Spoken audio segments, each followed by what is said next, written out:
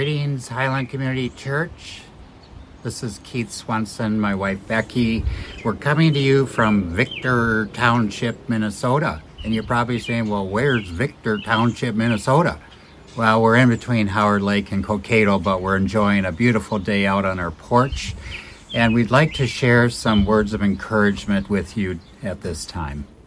I've been reading in Daniel chapter 9, and the verse that's really catching me is the last half of verse 18, where he says, "We do not make requests of you because we are righteous, but because of your great mercy."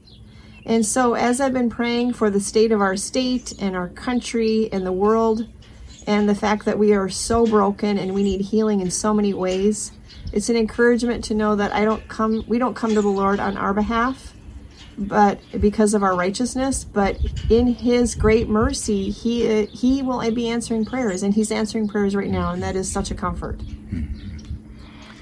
You may have heard me mention this verse before, but in James 3:17, but the wisdom from above is first pure, then peaceable, gentle, reasonable, full of mercy and good fruits, unwavering, without hypocrisy. And I'd like to let you know, dear brothers and sisters, that I've been praying these verses over you every day. We miss you, and we look forward to seeing you soon. Hey, Highland, it's Mark and Lisa. Hi, Highland. We miss you guys. Miss the music and the worship and Awana and everything else. Can't wait to get back together with you guys. This is Adam and Rachel Tagaro, and we miss you guys. We're really looking forward to meeting with you in the new church. It's going to be extra sweet because of all this time that's taken, that we haven't been able to be in there. And we are just going to be blown away by God's presence in the new building. We're just amazed, and Dale and I never thought we'd be able to see the new facilities, which we're really blessed to be there. And I see they got the cross up now too, so that was an extra special. And it's just fun for me to see all of you. Can't wait to be back in the actual church, which I hope is going to be soon. Hi, Highland friends. We miss you guys very much, and we're excited for you guys to get to meet Clark when we're all back together. And we hope and pray that is soon. And we hope that you and your families are doing well. Blessings. Hey, Highland Church. We are Adam and Stephanie Sarf, and really getting anxious to be together with everybody, anticipating being together in each other's physical presence instead of the virtual world. But we're glad that God has provided this avenue, but so looking forward to being together as the body face to face, and getting to see what God is going to do with Highland Church in Cokato and the surrounding communities, and look forward to seeing everybody really soon. We love you guys. Good morning, church. My name's Al Nagel. I'm one of the elders here at the church, and just wanted to welcome all of you this morning. We're thankful that you're with us this morning, wherever you are, probably sheltering at home, as we all seem to be doing these days. We certainly look forward to when we can all be together in this beautiful new church. I was excited to see the new cross put up when I came in here the other night, and boy, that turned out amazing. Something for you all to look forward to see.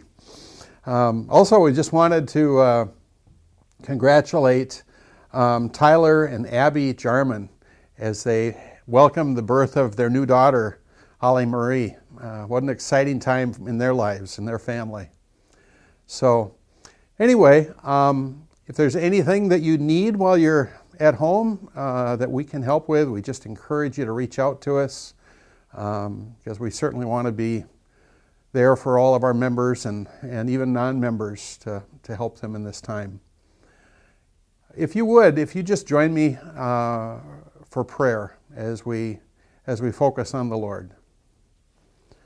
Dear Heavenly Father, Lord, I thank you for what you're doing, that you are here. Lord, I pray for each person listening, Lord, that they are just trusting in you. And any fears that they may have at this time, Lord, that they would just release those to you. Lord, you tell us that you you do not want us to fear, that you want us to have trust in you, Lord. And I just pray that we would do that. Lord, I pray that you would show us how to use this time to reach out to others and encourage each other. And for those that don't know you, Lord, help us to be bold in our faith, to share your love with others, that they may also know you. Lord, I pray that you would guide us this week as we each go about our week. We ask this in Jesus' name. Amen. Have a great week, everybody.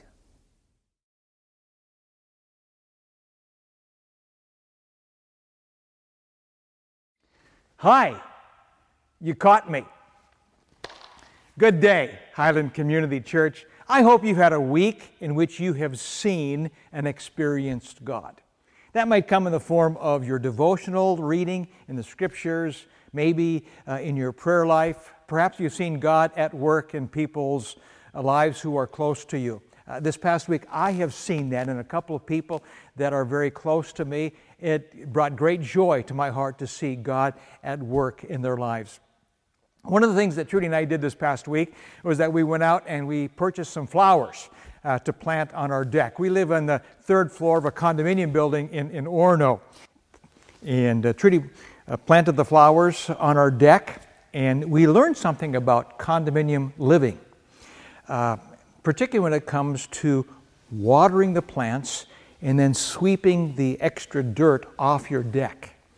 Thankfully, we have very forgiving and gracious neighbors living beneath us.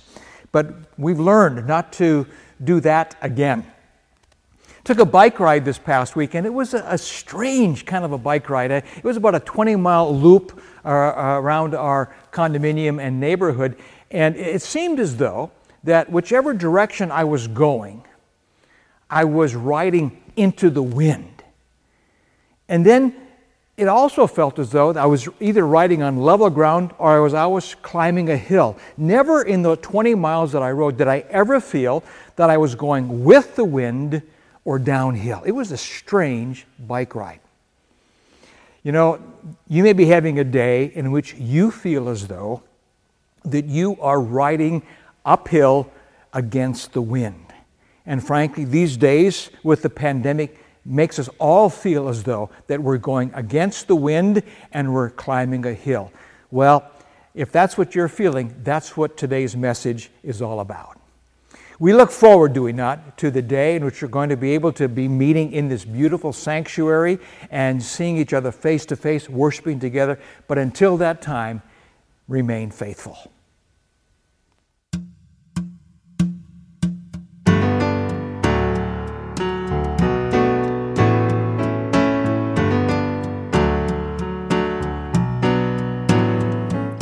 Praise belongs to you. Let every kingdom bow. Let every ocean roar. Let every heart adore you now. Praise belongs to you. What can I do but sing? The greatest joy I've found is to lay a crown before my King. Before my King. I've come to worship. I've come to lift up your name. For you deserve this life laid down like the one that you gave. I have but one voice, one heart and one sacrifice. So would you take this life laid down and be glorified?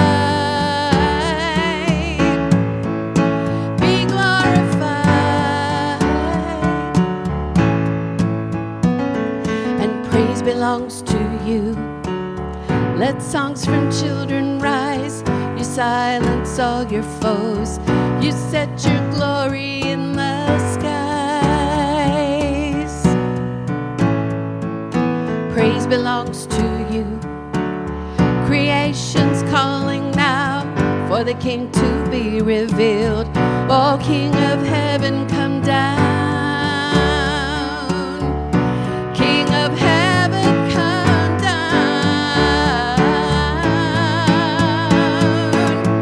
I've come to worship. I've come to lift up your name, for you deserve this life laid down like the one that you gave.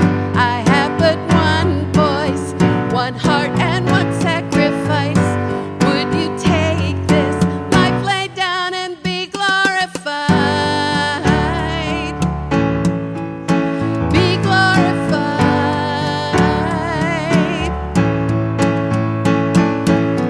I've come to worship.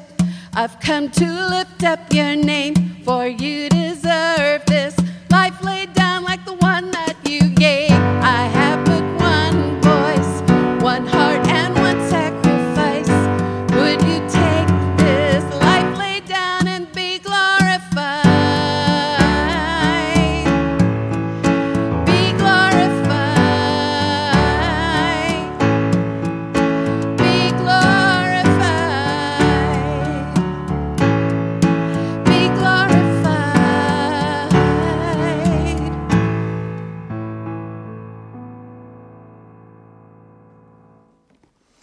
One of my all-time favorite children's books is a story about a boy by the name of Alexander. And he has a terrible, horrible, no good, very bad day. This is what he says. I went to sleep with gum in my mouth, and now there's gum in my hair. And when I got out of bed this morning, I tripped on the skateboard, and by mistake, I dropped my sweater in the sink while the water was running, and I could tell it was going to be a terrible, horrible, no good, very bad day. Well, his day continues. There were lima beans for dinner, and I hate lima beans. There was kissing on TV, and I hate kissing. My bath was too hot. I got soap in my eyes. My marble went down the drain, and I had to wear my railroad train pajamas. I hate my railroad train pajamas. When I went to bed, Nick took back the pillow he said I could keep, and the Mickey Mouse nightlight burned out, and I bit my tongue. The cat wants to sleep with Anthony, not with me. It has been a terrible, horrible, no good, very bad day. I think I will move to Australia. Well, the answer to a terrible, horrible, no good, very bad day is not fleeing to Australia. It's not cooking our favorite comfort food. It's not found in a bottle of wine or a host of other things that we use to cope. If we are foolish enough to think that joy comes from our situation or circumstances, we will live very disappointing lives. The Apostle Paul writes a book about joy. It's the book of Philippians. And he says that you and I can have joy in the midst of a terrible, horrible, no good, very bad day. And he would tell us that joy has nothing to do with our situation. When Paul pens this letter to the church at Philippi, he is writing this letter from prison. In verse 7, 13, 14, and 17, 4 times in chapter 1, Paul says that he is writing while he is in chains. So he begins to write his letter, and then he stops and he says, well, I'm in chains, remember that. He continues on, writes a few more words, and he says, I just want you to know I'm in chains. Continues writing, and then he says, say, did you know that I was in chains? And he adds it one more time. 4 times in 11 verses, he mentions the fact that he is in prison because of his faith in Christ. Actually, Paul is under house arrest in Rome, and that house arrest is going to continue for about 2 years. His stay-at-home order was not just a mere 5 or 6 weeks, but rather for 2 years. Imagine what you've been experiencing and what we've been experiencing for the last month or so, and having that extend for a full 2 years. That's the context in which Paul writes this letter. And then in chapter 1 and verse 29, he writes this: it has been granted to you on behalf of Christ not only to believe on Him, but also to suffer for Him. it's so very, very important that we understand that followers of Christ do not live in a bubble that would insulate us from trouble. In fact, it has been said, and you've heard this, that some people find trouble. Well, for Paul, it was just the opposite. Wherever he went, trouble found him. In fact, he makes an extensive list of the trouble he's experienced in 2 Corinthians 11, verses 23 to 33. You might want to read through that just to give you an idea of all the things that Paul has endured as a follower of Christ. Paul's troubles caused one older pastor to say, wherever Paul went, there were riots. Wherever I go, they serve tea. Just gives you an idea of the trouble that followed Paul.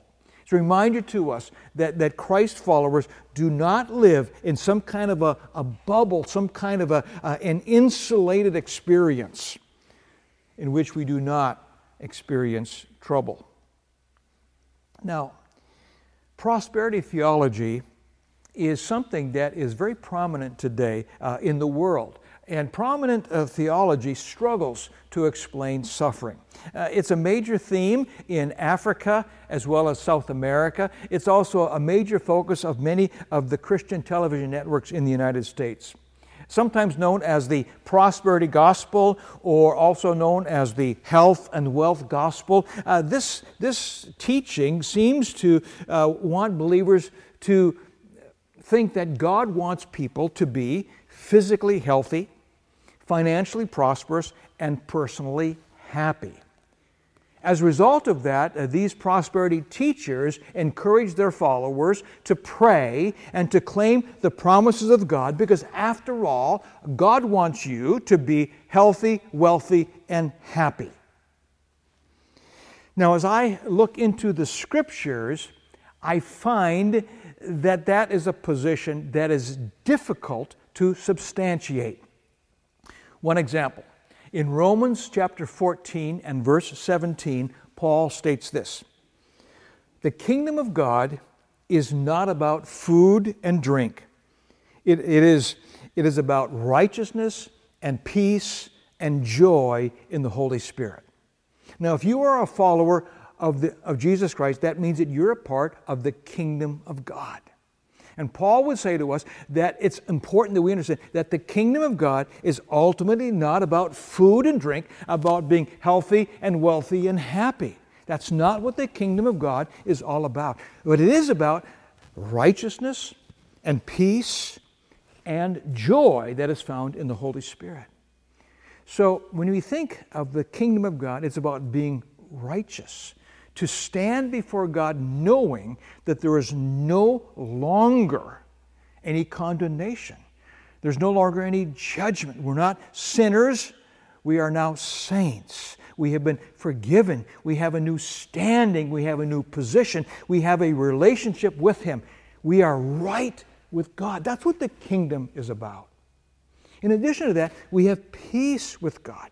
Whereas one time there was an animosity and enmity between God and humanity, that has been erased. We now have peace with God through the Lord Jesus Christ.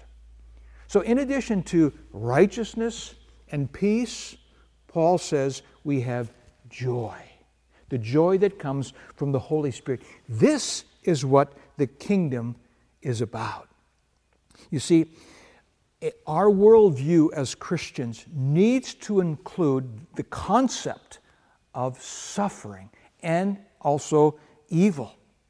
In fact, a worldview that has no place for suffering is completely inadequate to understand and to explain what is happening in our world. One of the most important conversations that is occurring, it's been occurring for actually centuries now, is the conversation of the relationship between the reality of evil and suffering and the existence of God. How do these two topics interact? And how they interact is described in a term called theodicy, the relationship between God and evil and suffering. Now, in that discussion, at one end of the continuum, there are people who would deny the existence of God. And they say it like this. Well, we know that suffering and evil exists in the world. Now, if God were to exist, because He is a powerful and loving being, He would not permit this to occur. But since this occurs, it must mean that God does not exist. So that's at one end of the spectrum. And then at the other end of the spectrum, we have prosperity theology. And frankly, they really offer very little to the discussion on theodicy. And that is why I'm glad that the book of Job has been included in the Scriptures. It is a crucial book to understand and to help us explain the existence of evil and suffering, that there is an evil force in the world called Satan, and how does that interact with the plan of God? Now, let's take this discussion down to a very personal level. Parents, let's talk for a moment. As parents, we may find ourselves guilty of creating kind of a bubble experience for our children, trying to ensure that they always have positive experiences, sometimes referred to as helicopter parents, who are hovering over their children, ensuring that everything is interpreted in a positive way, making sure that every child always gets that participation award. Well, Paul Bond is a psychiatrist at UCLA. And he talks about this tendency for parents to want to keep their children in this bubble, insulated from disappointment. And this is what he says. He says, when children raised by helicopter parents show up at my office later in life, unable to cope with the normal frustrations of life, they come to the conclusion that something must be terribly wrong. So parents, we need to be very, very careful that we do not somehow insulate our children from the normal disappointments of life. So, keep the bubbles only for a play day in the backyard. So, joy has nothing to do with our situation. However, joy has everything to do with the filling of the Holy Spirit. In fact, the joy that God gives can be present in the most difficult of circumstances. Back in Acts chapter 16 and verses 11 through 40, we have the story of Paul's visit to Philippi. It occurs on his second journey. He's accompanied by Silas and Timothy. And so they come to the city of Philippi, and in the course of his ministry there, Paul once again finds trouble, or trouble finds Paul. So in Acts 16 and verse 19, we read this. When the owners of the slave girl realized that their hope of making money was gone, they seized Paul and Silas and dragged them into the marketplace to face the authorities. They brought them before the magistrates and said, "These men are Jews and are throwing our city into an uproar by advocating customs unlawful for us Romans to accept or to practice." So the crowd joined in the attack against Paul and Silas, and the magistrates ordered them to be stripped and beaten. After they had been severely flogged, they were thrown into prison, and the jailer was commanded to guard them carefully. Upon receiving such orders, he put them in the inner cell and fastened their feet in the stocks. So, now, flogging was such a painful form of punishment that oftentimes it could be fatal. So, Paul and Silas had been stripped down, they were severely flogged, and then after that, they were put in the inner cell, put in stocks. Their wounds had never been cared for. So they're sweaty, they're bloody, they're in a very awkward position in the stocks, truly they are having a terrible, horrible, no good, very bad day. And yet, as the story continues in verse 25, it was about midnight that Paul and Silas were praying and singing hymns to God. Do you get that? It's at midnight that they were praying and singing hymns to God, reminding us that even in the midst of the most difficult circumstances, and as much as their bodies were crying out in pain, yet their spirits were singing with joy. Truly, the church in Philippi was birthed within this setting. Joy in spite of their circumstances. Paul picks up that theme back in Philippians chapter 4 and verse 4. In fact, that verse appears on the screen, and so let's read it together. Rejoice in the Lord always. Again, I say, rejoice. That exhortation is also found back in 1 Thessalonians 5, verses 16 through 18. That too is on your screen. Let's read it together. Be joyful always. Pray continually. Give thanks in all circumstances, for this is God's will for you in Christ Jesus. Now, Paul here says to give thanks in all circumstances. He does not say give thanks for those circumstances. The preposition is incredibly important. We can give thanks, we can be joyful in the midst of difficult times. We don't have to thank God for those difficult experiences, but in them we can be thankful.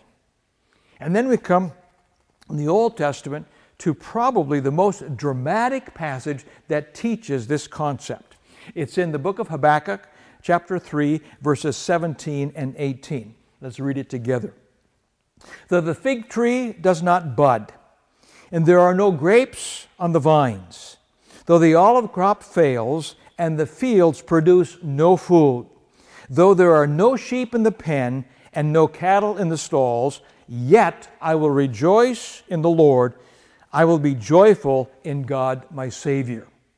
So there are 6 phrases that Habakkuk uses that shows the bleakness of his situation. It's about as bad as it can possibly get. He says, but though this is happening, yet I will rejoice in the Lord. I will joy in the God of my salvation. Powerful message to us that the Spirit of God is always with us. The Spirit of God is not bound or constricted by the circumstances, so we can have joy in the midst of a terrible, horrible, no good, very bad day. Now back to Philippians chapter 1, Paul gives us 3 ways in which we can experience joy in difficult situations. In verses 12 through 18, the first one is recorded. You and I can experience joy when we see God using our situation to advance the gospel message. Listen to what Paul writes. Now I want you to know, brothers, that what has happened to me has really served to advance the gospel. As a result, it has become clear throughout the whole palace guard and to everyone else that I am in chains for Christ. Because of my chains, most of the brothers in the Lord have been encouraged to speak the word of God more courageously and fearlessly.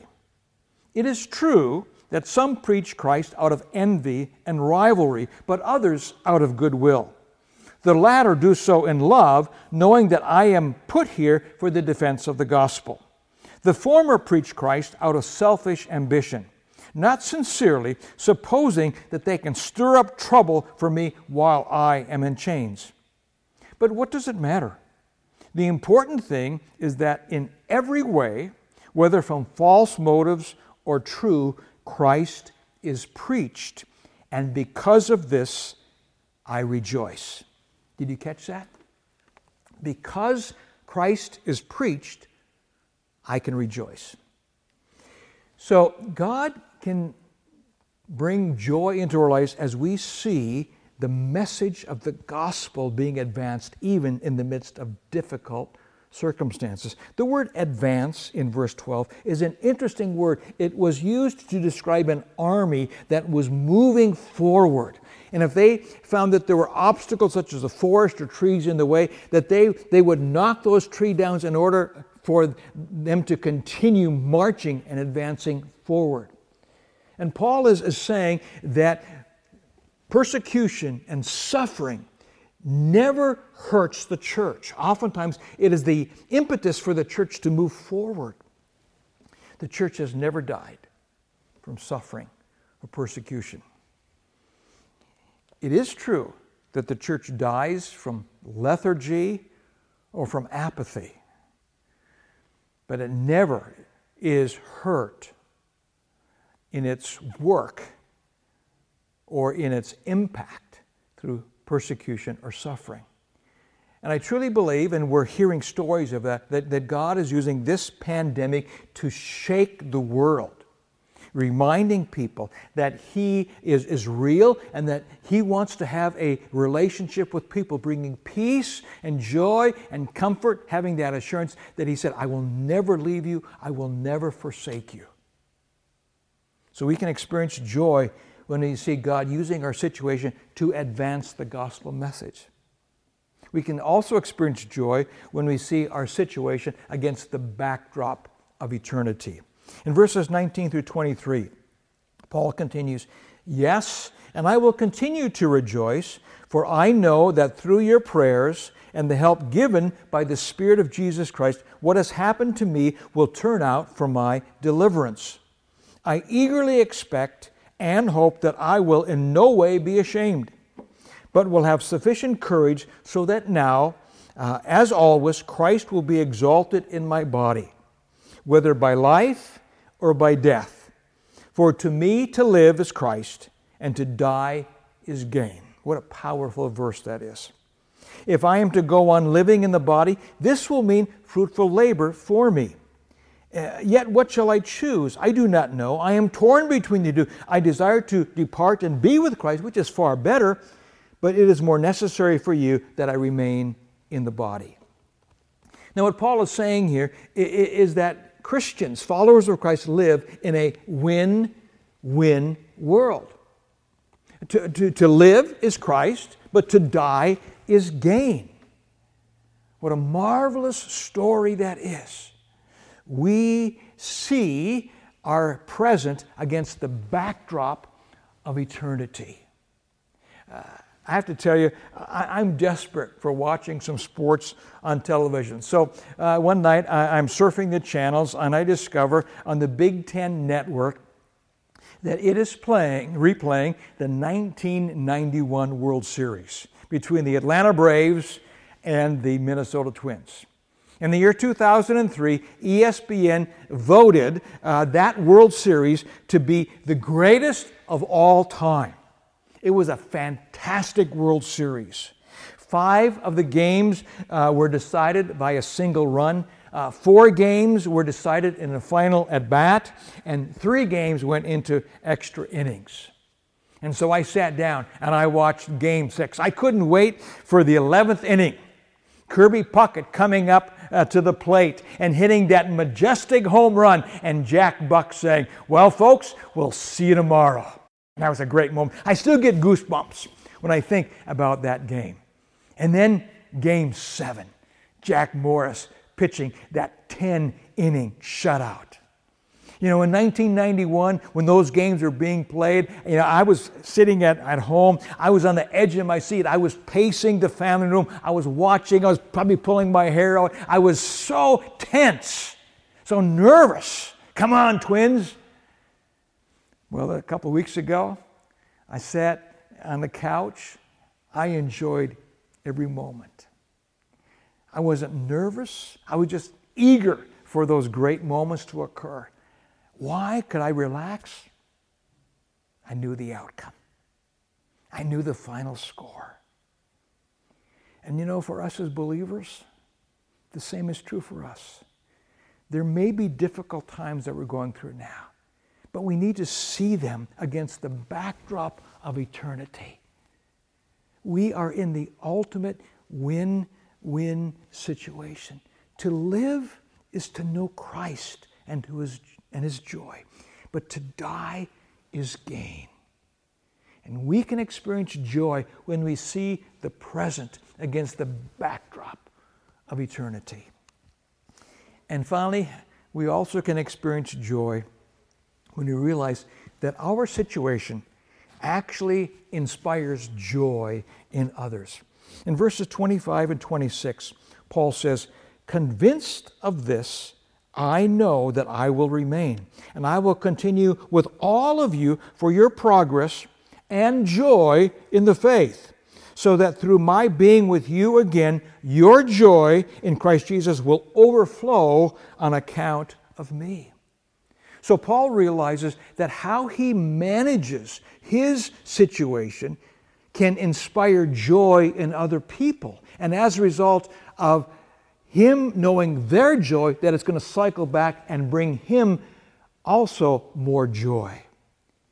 How wonderful that is to know that how we respond to situations can actually be inspirational to other people. I titled this message, "Joy in Spite of My Situation." But I'd like to revise that title. When you have joy on a terrible, horrible, no good, very bad day, what you're doing is that your joy spites your situation. Not just joy in spite of it, but your joy in the midst of trouble actually spites your situation. Even better than that, however, there's something even more wonderful. It's in Hebrews chapter 12. When you have joy in spite of your circumstances, that's testimony that Jesus is very real to you. You are identifying with Him in a deeply personal way. You are radiating the life of Jesus in your body. This is what Hebrews chapter 12 and verse 2 says. "Let us fix our eyes on Jesus, the author and perfecter of our faith, who for the joy set before Him endured the cross, scorning its shame, and sat down at the right hand of the throne of God." I want you to know that if you can live with joy through the circumstances, that what's going to happen is that it shows that Jesus is alive within you. Joy gives you the ability to endure through, and ultimately you will overcome, whether in life or in death. And so I encourage you today that you, when you display joy in your situation, you are radiating the person of Jesus Christ. Let's pray. Lord, thank you that having joy in the midst of trouble and suffering and difficulty actually spites the circumstances in which we find ourselves. Lord, thank you that in the midst of Paul's struggling in his experience there in jail, both at Philippi and in Rome, that, Lord, he was able to speak of a joy that transcends difficulties. God, I pray for everyone who hears this message today, that, Lord, they might be encouraged. And that, Lord, they would not be isolated or in despair. God, if they're having a terrible, horrible, no good, very bad day, I pray that, Lord, they would push in to receive the joy that comes from from your presence with them. Lord, pour out your Spirit right now upon them and give them that sense of joy. Lord, may they relinquish to you all that has been negative and perhaps debilitating. And God, I pray that right now in this moment they would experience and they would grab hold of the joy that you offer them. Lord, may they receive it.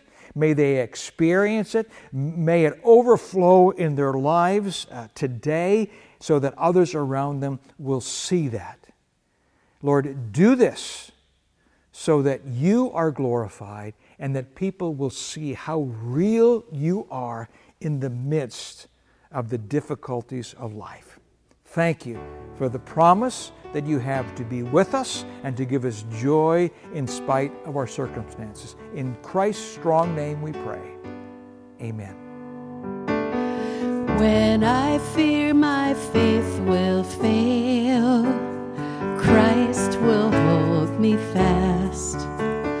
When the tempter would prevail, He will hold me fast.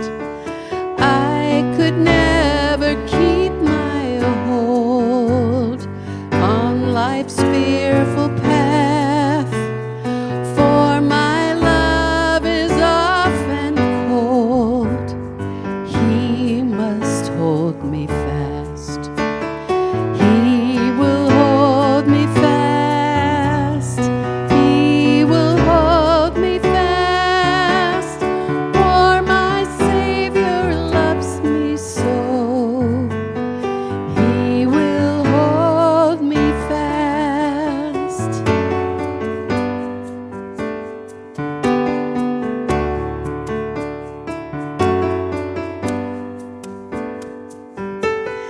Those He saves are His delight. Christ will hold me fast. Precious